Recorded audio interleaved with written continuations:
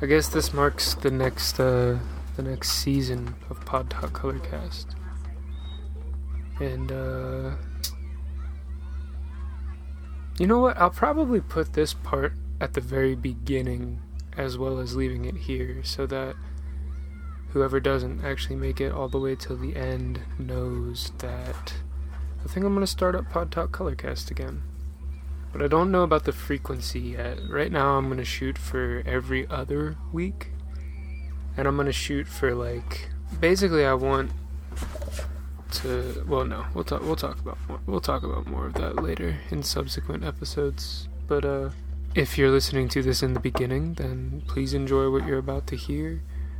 And if you're listening to it at the end, I hope you did enjoy what you had to hear.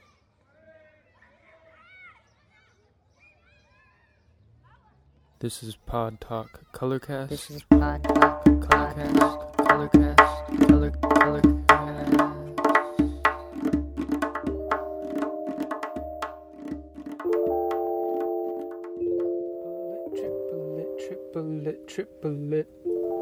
Triplet. I had this image in my head of, well, I'm drinking a can of LaCroix, a can of lemon LaCroix. Do you hear that? Hear the fizzle? Anyways, I'm drinking a can of LaCroix, and I'm recording vocals, and it's a very casual way of recording vocals. It's like just kind of sketching and trying to get something that feels good and then kind of expanding on that.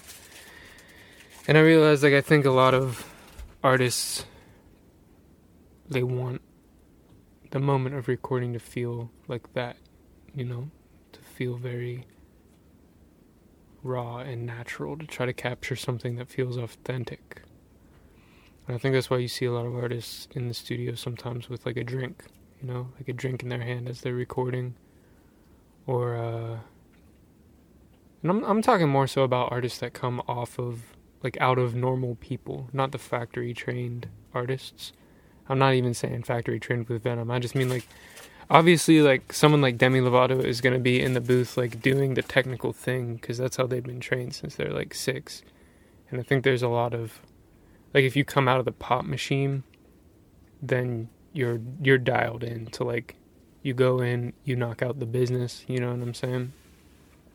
But more so for people who are just kind of artists off the street, I think you see a lot of vocal takes being done with drinks in hand. And it reminded me of, I saw a cornhole tournament on ESPN, and I think it's pretty common. There was, I think, at least 2 people doing this in the game that I saw. 2 out of 4, so half of the players playing were holding a can with a koozie on it in their non-throwing hand. And it was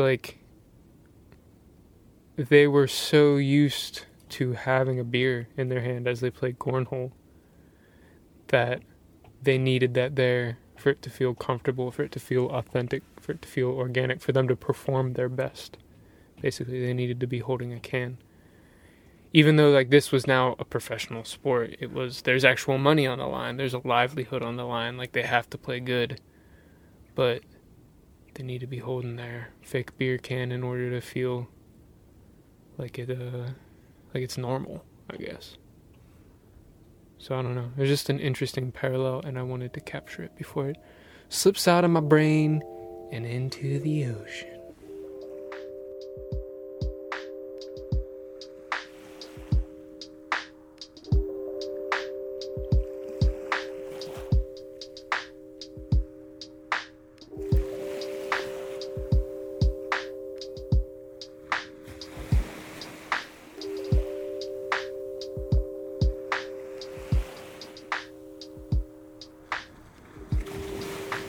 Writing pen and paper feels so much better. Relaxing music and it's late at night. This is potentially restorative. I'm on the market for some consistent habit changes. I I'm lifestyle ADHD and I destroy any religion I create. The difficult thing about being rebellious by nature is that one may tend to rebel against order ordained by self just as quickly as that which has been forced upon them. I walked out onto the beach to let Ollie pee. He simply refused. Due to the wind, but I noticed the moon. Full. Directly over my head. It felt like I was uncovering some sort of secret map. Like in Indiana Jones, when he positions the staff in the perfect place at the perfect time and a beam of light illuminates a path to the treasure. I wanted to stand there longer, but the wind is around 20 miles an hour, and if I'm going to get smacked in the face with gusts of sandy wind, I'd prefer I at least be warm, as opposed to nip-chattering frigid. Deep appreciation right now. It's easy to listen to music and write. This is potentially restorative.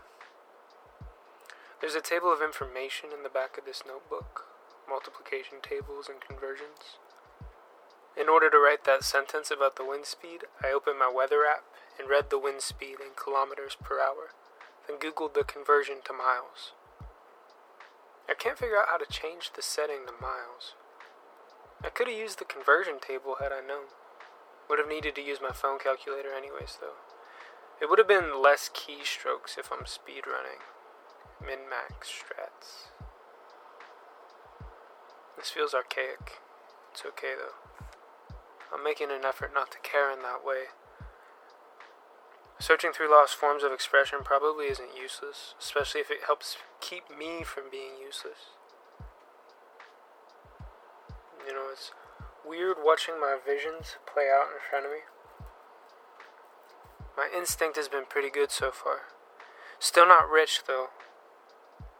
How could I be, when it's unclear if currency will mean anything when I wake up tomorrow? I'm physically and mentally mobile, ready to shift into whatever role or state of being is asked of me. Trying to get some bad habits ironed out. Bree and I were walking along the beach as the sun set. Over the ocean you could see that full moon, and over the land the sun was also visible. And Bree said, "This is the perfect time to walk. The sun and moon are trading shifts." Just like with my experience of having the moon directly overhead, this felt like having access to a secret.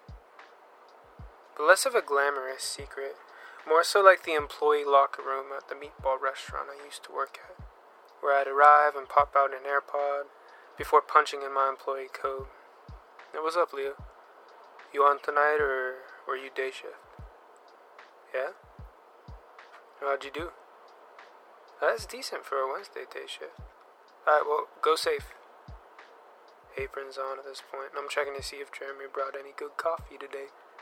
In a few hours, our rush will be in full swing, and I'll be wowing guests with my ability to talk about meatballs in a way that makes you feel like they're worth the $15 you're about to spend on them. When I get a spare moment, I'll pop back up to the break room and check my phone to see if Bree texted me. The full moon's like a coked-out century man. Imagine a man with his eyes wide open staring into the darkness with full concentration for 12 hours straight.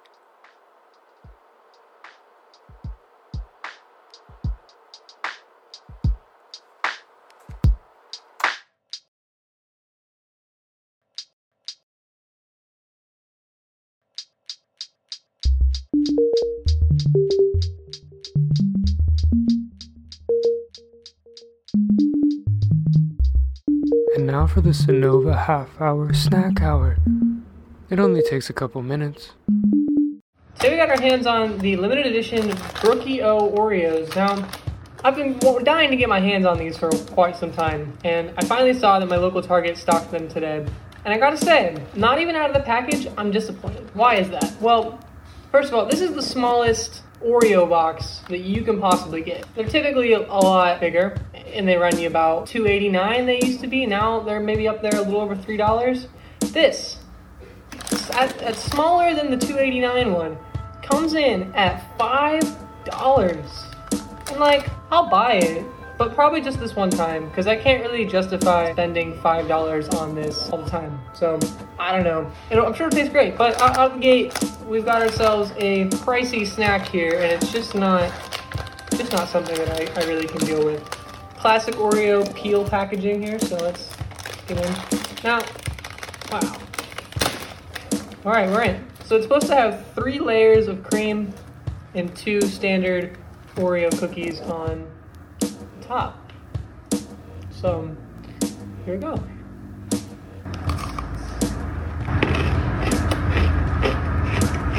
Wow. Okay. At first, I was about to be pretty upset because it initially just tasted like a normal Oreo, but it got more interesting towards the end.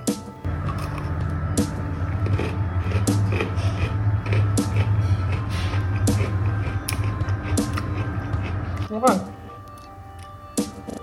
Well, I feel like the new ones kind of all taste the same. I had some dark chocolate ones the other day and they tasted just like classic Oreos. This one,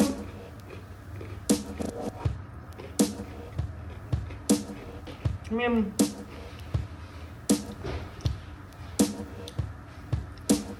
slight difference on the way down.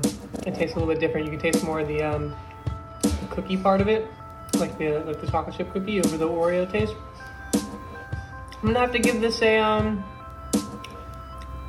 like a 6 out of 10 as far as Oreos go. They're good, but worth $5. I would say save your money if you're on a budget. Not really my thing. Well, back to you, Will. Thanks for having me.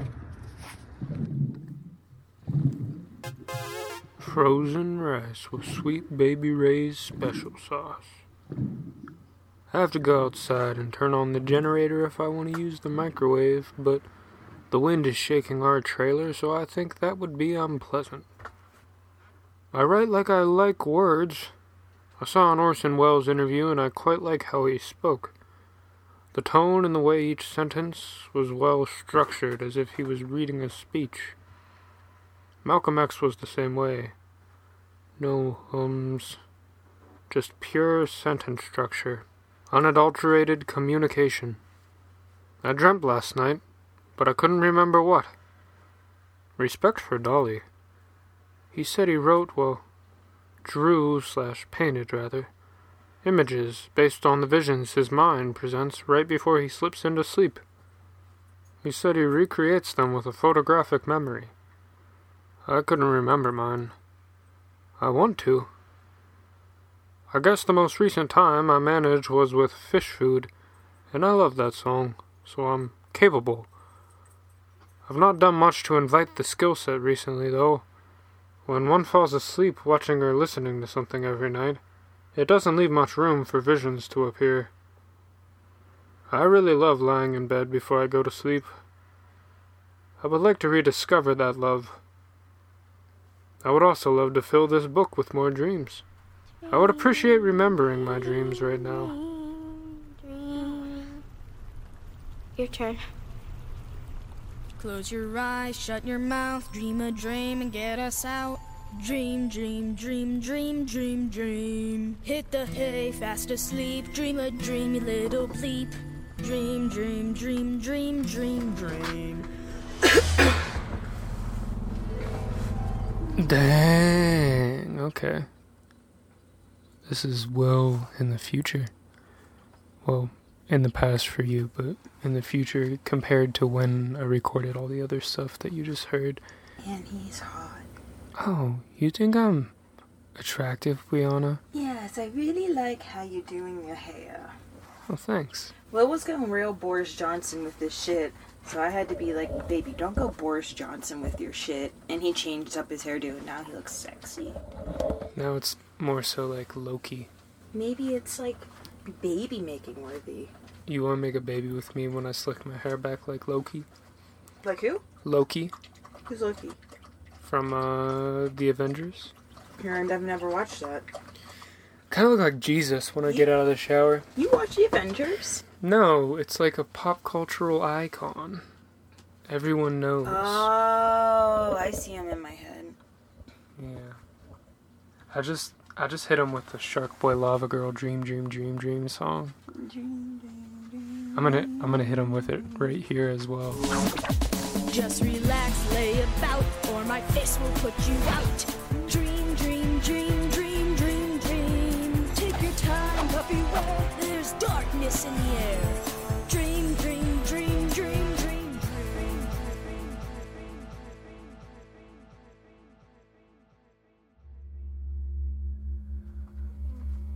This is I started a color cast, and it's pretty cringy up to this point, but like in a way that I kind of enjoy. I think the concept of it is good, like the concept of like more defined segments with transitions, trying to kind of put a little bit more energy into making it, well, a little more colorful. Can't find all these colors. I don't know where it is. I guess this marks the next season of Pod Talk Colorcast. You know what? I'll probably put this part at the very beginning as well as leaving it here so that whoever doesn't actually make it all the way till the end knows that I think I'm going to start up Pod Talk Colorcast again. I'm going to shoot for every other week, and I'm going to shoot for like, you know, just having a little more fun with it. Instead of it being like I sit down and record one long thing, it's like I can record various things through the week, and I'm going to experiment a little bit. We'll see. I want